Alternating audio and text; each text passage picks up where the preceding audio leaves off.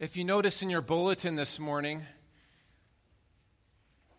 you will notice this sermon title is Suffering with Job, Part 3. This is the third message today in the book of Job, and it's been almost 2 months since our last message, so I want to do a little review with you this morning, but as I've said before, reviewed is not code word for nap.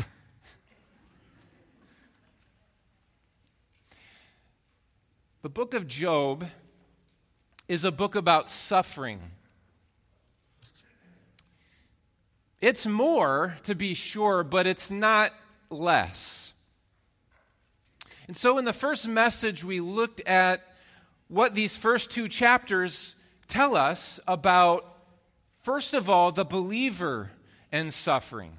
And we sort of took away from the first 2 chapters 4 lessons about the believer and suffering. In the second message, we looked at what these first 2 chapters say about sovereignty and suffering, or really about God and suffering. And the basic message that we came away from being communicated in these first 2 chapters is that God is sovereign over all of the suffering in your life. That is really, in a nutshell, what these chapters communicate. Now, before we get to today's message, part 3, I want to remind you that the book of Job is like a novel. I mean, it reads like a story. And when you read a novel, you can't just read the first few chapters and sort of close it and be done, right? In order for it to make sense, you've got to read all the way to the end. And it's once you get to the end that sort of all of the pieces come together and it all starts to make sense. So it is with the book of Job. And in a similar way, so it is with this sermon series in the book of Job. In a way, all of the sermons that we preach from this book, they really stand together. They really are tied together, and they really sort of build upon one another. So we can't really listen to one in isolation from another. Now, I would love to preach all of the sermons in sort of one sermon, but we would be here till supper time, and we wouldn't be very happy at me, and you would be suffering. So we're not going to do that. My point is, just like the book of Job, these sermons need to be heard together. So each sermon is like a chapter in this novel of the book of Job. So it stands on its own, as it were, but you got to hear them together, as it were, as well. All of that said, the sermon today, we're going to look at Satan in suffering. Remember, we looked at the believer in suffering, sovereignty in suffering, and now Satan in suffering. Now, today, I'm not going to give you a full-orbed sort of theology or doctrine of Satan. That's not the purpose of this message. That's not, in fact, the purpose of the book of Job. That actually is for our systematic theology class. Shameless plug that we have on Sunday mornings that you can come to and find out more about. A full-orb treatment of what the Bible says about Satan. Today, I'm just going to limit to what the Bible says about Satan, to what the Bible says about Satan here in the book of Job. And I want to address 2 questions from this book, from these first 2 chapters. Here are the 2 questions. Number 1, what is Satan's, what is his strategy? What is his nature, the nature of his accusations that we read about here in this book? His accusations against Job. And then secondly, we're going to look at what lessons can we look at, can we learn from Satan's accusations. So first of all, what was Satan's desire for Job here? What was his intent? What was the nature of his attack on Job? Well, if you're not there, would you open with me to the book of Job? I think most of you are there. And I want to remind you about what Satan's desire is as we read here again, remind ourselves again of this narrative. So let's look in chapter 1 and start reading in verse 6. Job chapter 1, verse 6. Now there was a day when the sons of God came to present themselves before the Lord, and Satan also came among them. The Lord said to Satan, "From where do you come?" Satan answered the Lord and said, "From roaming about on the earth and walking around on it." And the Lord said to Satan, "Have you considered my servant Job? For there is no one like him on the earth, a blameless and upright man, fearing God and turning away from evil." Then Satan answered the Lord, "Does Job fear God for nothing? Have you not made a fence around him and his house and all that he has on every side? You have blessed the work of his hands, and his possessions have increased in the land. But reach out with your hand now and touch all that he has, and he will certainly curse you to your face." Then the Lord said to Satan, "Behold, all that he has is in your power. Only do not reach out and put your hand on him." So Satan departed from the presence of the Lord. Now, I think we need to consider very seriously Satan's intent here, the nature of what he is trying to do. And it's this. Essentially, Satan is saying that Job fears God, that Job serves God, that Job worships God because God has blessed him with health, with wealth, and with a beautiful family. We read about that in the first 5 verses. All these things that Job had, all of these blessings that Job had. In other words, Satan here is accusing Job of treating God like a cosmic vending machine. And in essence, he's saying if you take away all that Job has, his true heart is going to be revealed. Though Satan is malicious in motives, Satan's scheme does have merit and impeccable logic, if you really think about it. It is only when you and I lose something that you love and trust, when your true motivations and desires are exposed. As one says, listen to this, quote, "What you really love and trust aren't truly seen until you are tested by loss." Now, of course, we know the story here. We know what happens. We know Job's response. Job proved to be faithful. Job proved to be what he said he was, what God said Job was, that he was a worshiper of God and not self. But Satan is not done. He is never done. His plans continue until he gets what he wants. So Satan, he double downs on his effort, and we read about this in chapter 2. So follow along with me in chapter 2, verse 1. Again, there was a day when the sons of God came to present themselves before the Lord. And Satan also came among them to present himself before the Lord. The Lord said to Satan, "Where have you come from?" Then Satan answered the Lord and said, "From roaming about on the earth and walking around on it." The Lord said to Satan, "Have you considered my servant Job? For there is no one like him on the earth, a blameless and upright man, fearing God and turning away from evil.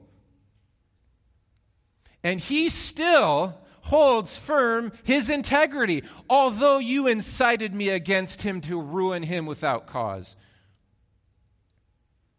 Satan answered the Lord and said, and I can almost hear him saying it like this, "Skin for skin."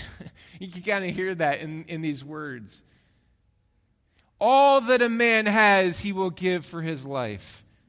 However, reach out your hand now, God, and touch his bone and his flesh. He will curse you to your face." So the Lord said to Satan, "Behold, he is in your power. Only spare his life." Then Satan went out from the presence of the Lord and struck Job with severe boils from the sole of his foot to the top of his head. And Job took a piece of pottery to scrape himself while he was sitting in the ashes.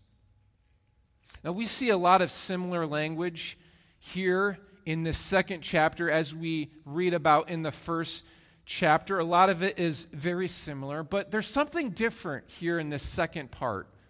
And it's this enticement of skin for skin. What does this mean? What is Satan saying? Well, there are several ways people have understood skin for skin here, but in essence, they all boil down to this. Satan desires to make a personal and bodily attack on Job.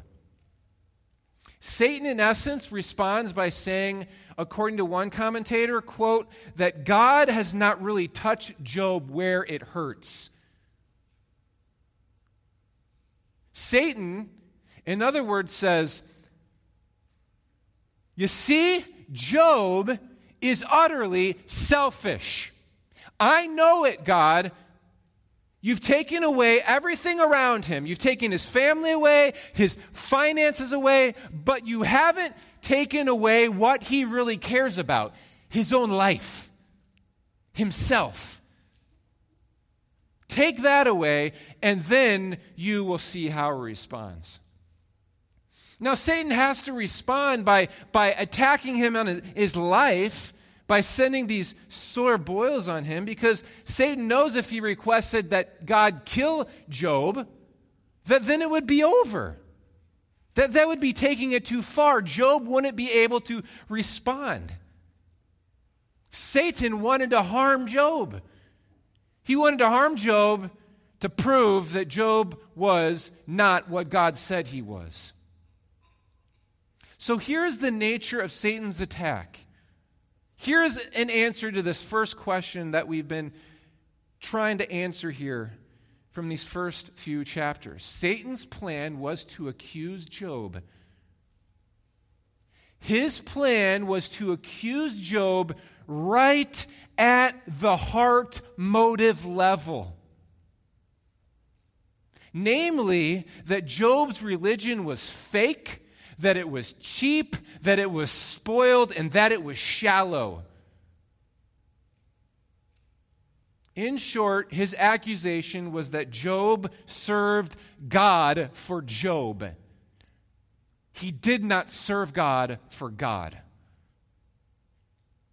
That's Satan's attack.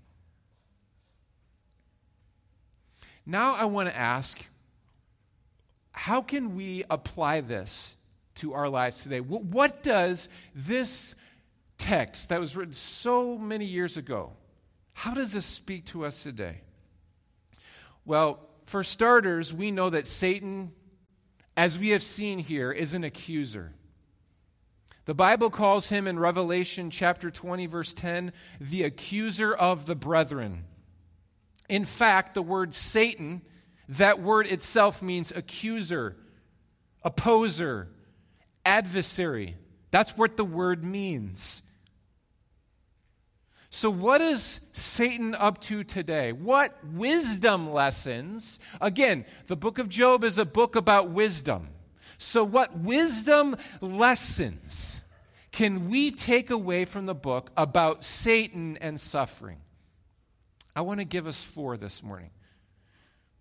Number 1, Satan's accusations should lead us to examine our hearts.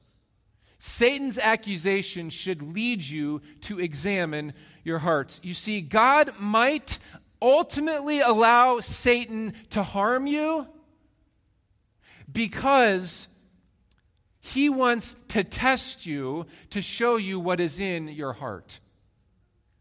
As Paul Tripp has said, quote, suffering does not so much change your heart as expose what has been in your heart all along.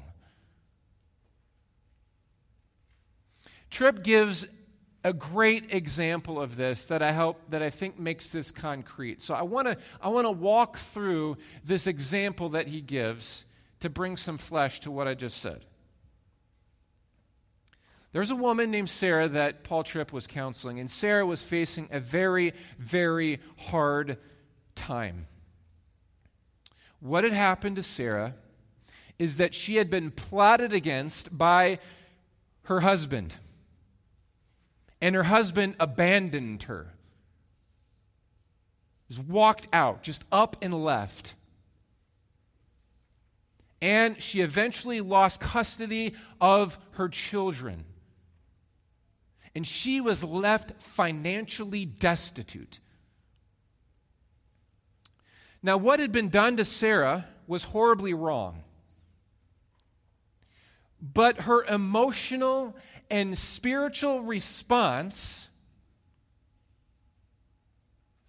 demonstrated that all of the wrongs that were done to her, though they were bad, what was so devastating is the beliefs, the critical beliefs that she carried into those wrongs. You see, Sarah was a believer. She was a churchgoer, but at the street level, at the ground level, at the everyday run-of-the-mill level of life, God was neither the source of Sarah's security, nor was he her hope. Why was that the case? Sarah had married into wealth and luxury. She had a beautiful house. She had a great circle of friends.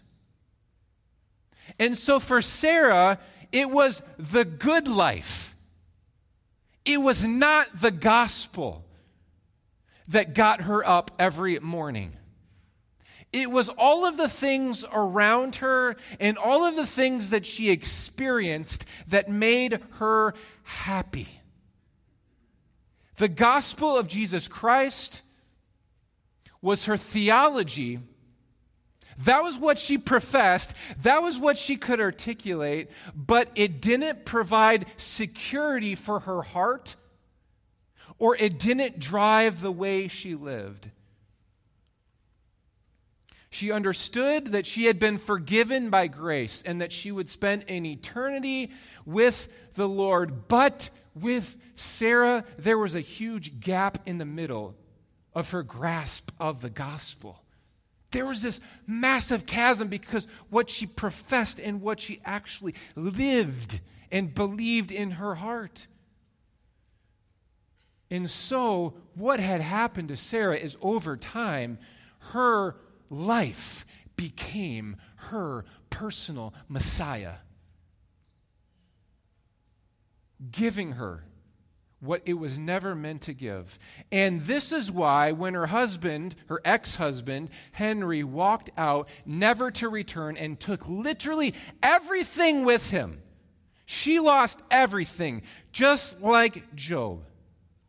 When that happened, Sarah didn't just lose Henry, the house, and the kids. You know what she lost? She lost herself. That's what she lost. She lost. And Tripp says, as I listened to Sarah talk, I realized that what made this horrible sin against her even more devastating was that in losing all these things, Sarah lost her functional Savior. And in losing her functional Savior, she lost her will to go on. Thankfully, it was when Sarah finally got a hold of this truth that her heart began to lift and her hope began to return, and Sarah decided to live again. She decided she could live again.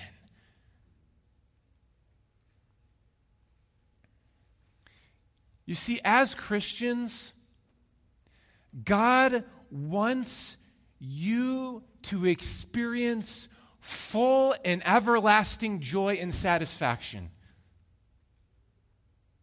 God wants you to be happy. He really does. He wants you to be happy. Sometimes, however, the stuff of life, even life itself, the blessings of life turn your heart and my heart away from God. And it creeps into our lives so subtly. And what happens is God gets put on the shelf. At best, God becomes second place. But God, listen, friends, God cares. He cares too much about you to let that happen. He really does. God is jealous. He is jealous of his own glory. And that means God is jealous of you, his child. He is extremely jealous of you. God knows. He knows that the most satisfying thing, the most satisfying and joy-filled thing in your life is to know and enjoy God. So here is the reality. Sometimes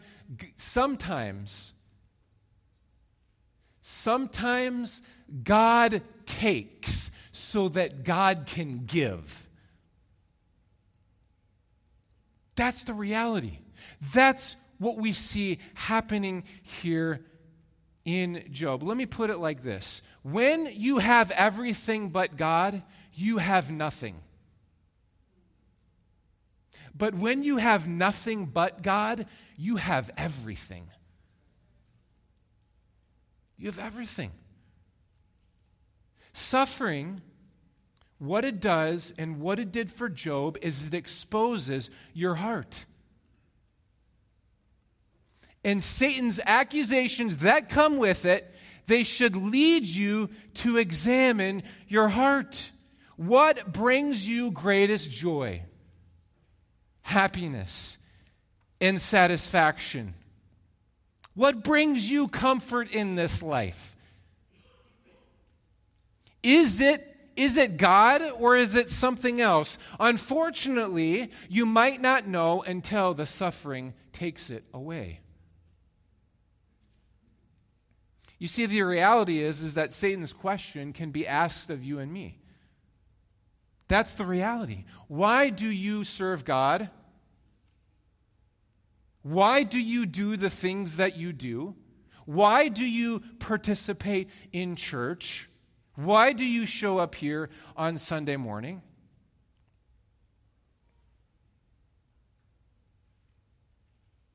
John Piper, he wrote a book many years ago called God is the Gospel. I think it's his best book. And in this book, he asks this penetrating question, which when I read it, it has resonated with me, and it is so convicting. And I use this when I'm talking with others about Christianity. And here's what he says. And I'm going to paraphrase essentially what he says. He says, if you could go to heaven and you could have all of the pleasures and joys and happiness you could imagine. I mean, think about it. Think about all the food that you enjoy that you just can't wait to go to on Friday night. If you could have all of the sex that you wanted in this life in heaven, if you could have all of the friendships and people there with you, if you could have all of the recreation that you love, that you enjoy, hunting, fishing, golfing, if you could have all the toys that are in abundance in this life, that you enjoy, the technology, the cars, the houses, all of that, if you get all of that and you could go to heaven, but Jesus was not there, would you still want to go? Think about that. That is a penetrating question. It goes deep.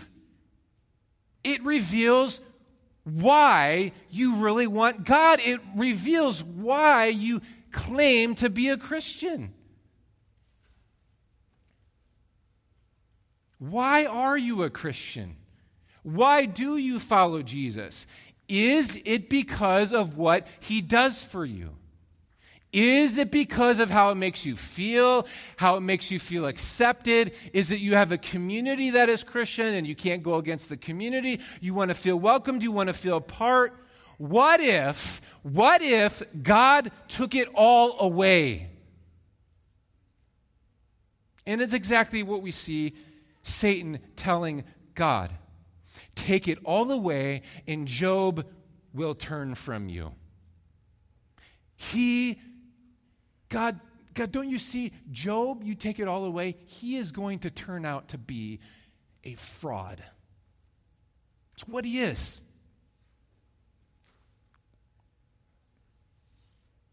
So the question I have when I was studying this, when I was convicted in this text, is how do you turn from loving God for what he gives you rather than loving God for God? That to me is a really important question. Well, I've already said suffering exposes your heart, but also suffering refines your heart so that God becomes more and more glorious and beautiful in your eyes. You more and more want God for God, not for what he gives you. You no longer love God for yourself. You love God for himself. This is what happened with a woman named Vinitha. I read Vinitha's testimony a few weeks ago. Vinitha suffered from a very, very debilitating fourth miscarriage. And she, in her suffering and pain and asking God why and being upset with God, she writes this testimony, which I think is so beautiful. And I want to quote some of what she wrote. She says that when we worship God during a trial, we declare in that moment that God is more valuable than anything he gives us. That's what we're doing when we're worshiping God in a trial. We're declaring God is more valuable. We're declaring his worth, his value, his treasure. Knowing him is supreme. And she says, God, not our earthly blessings, is the ultimate object of our delight. Job continued to trust God after everything was destroyed. And how do we know this? Job said in chapter 1, verse 21, look at it with me. He said, naked I came from my mother's womb, and naked I shall return there. The Lord gave, and the Lord has taken away. Blessed be the name of the Lord.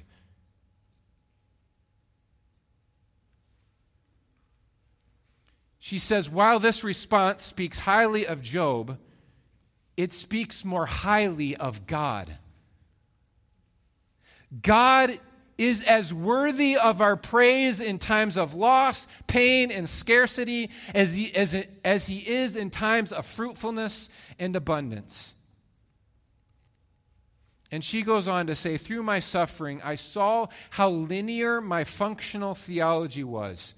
My on-the-ground theology, my everyday theology. She says, if I worshiped God and obeyed him, I expected him to give me what I wanted. And if I remained faithful through one big trial, he would not keep letting me suffer. He would bless me. In my mind, she says, the reward for following Jesus was a prosperous, fruit-filled, blessed-laden, trouble-free life. But as I saw in Job, God himself is the reward. When you turn away from God in suffering, questioning his love and care, you are agreeing with Satan that God's value is tied to the material blessings he gives. And in that immeasurable assault on God, that is an immeasurable assault, she says, on God's worth. I think it's spot on. It's spot on. And so the question is, if you are having a hard time, if there is a trial you're going through right now, suffering you're going through right now, perhaps God is exposing and refining your heart so that you worship God for God. Lesson number 2.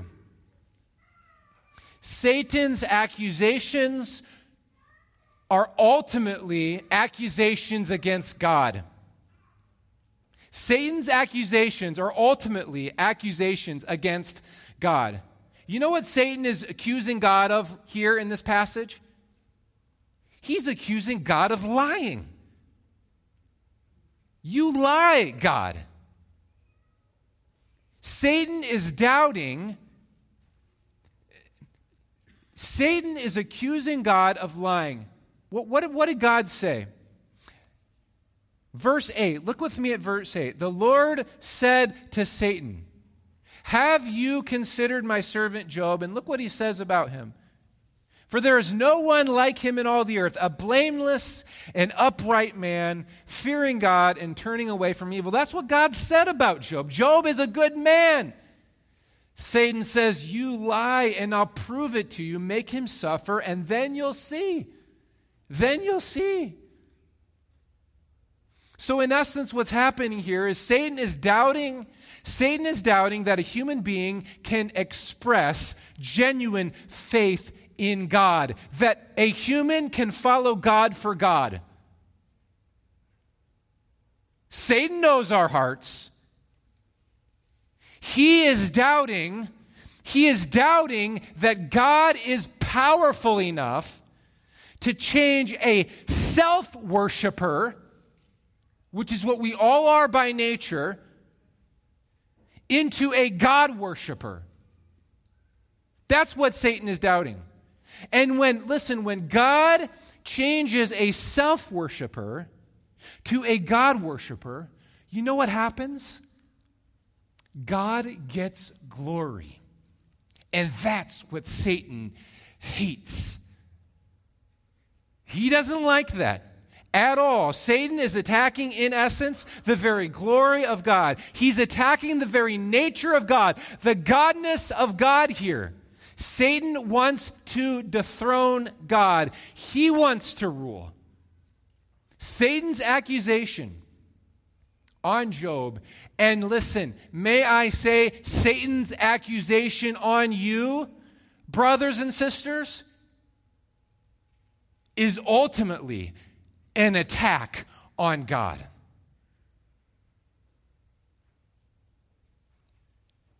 He goes straight for the top. That's what he's doing. Number 3, Satan's accusations and plans, I could say, his accusation and plans only go as far as God allows. And we saw this last time, but we need to highlight it again. God is ultimately in charge in the book of Job. Satan accuses and desires to destroy Job, and he desires to destroy you as a believer, but God only allows it to go so far. Job chapter 1, verse 12, God says to Satan, "Behold, all that he has is in your power." And then he says, "Only do not reach out and put your hand on him." There's a limit. And in chapter 2, verse 6, when Satan goes again, look at chapter 2, verse 6. The Lord said to Satan, "Behold, all he has is in your power, only spare his life." I could put it like this: Satan is on a leash. He is on a long leash, but it is a leash nonetheless. God permits Satan, as Peter says, to roam around like a roaring lion, seeking whom he may devour, but he only goes as far as God allows him. When God says, "Stop," Satan goes no farther. That is a great encouragement.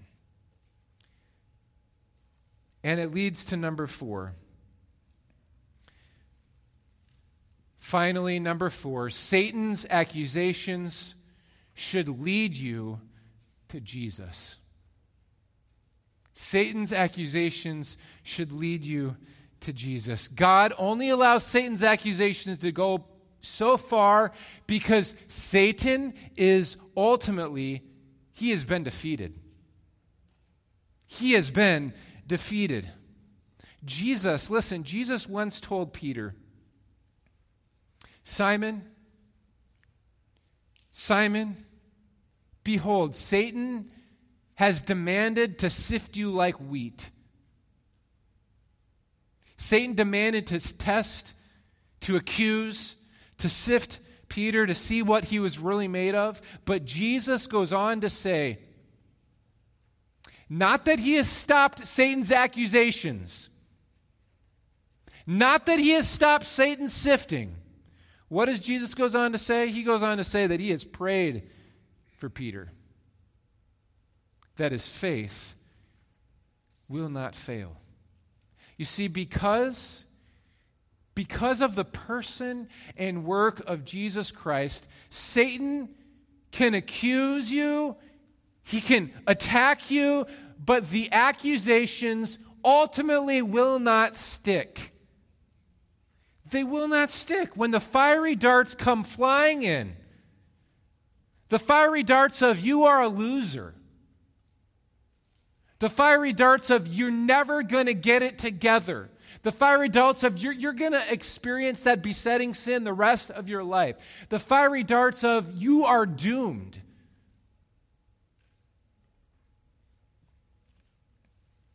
When those fiery darts come in, you turn your thoughts to Jesus.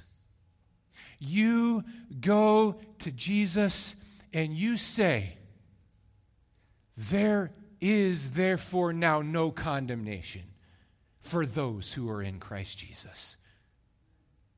You say, "Who will bring a charge against God's elect?" No one. No one. You go to the cross. You go to Jesus. There at the cross, the devil cannot stay. He cannot stay there. And so 4 lessons, and we could literally give more. But we're out of time. And so next time, I want us to turn finally, you're like, let's get to chapter 3. We're going to turn next time to chapter 3, and we're going to look at Job's response to all his suffering and see what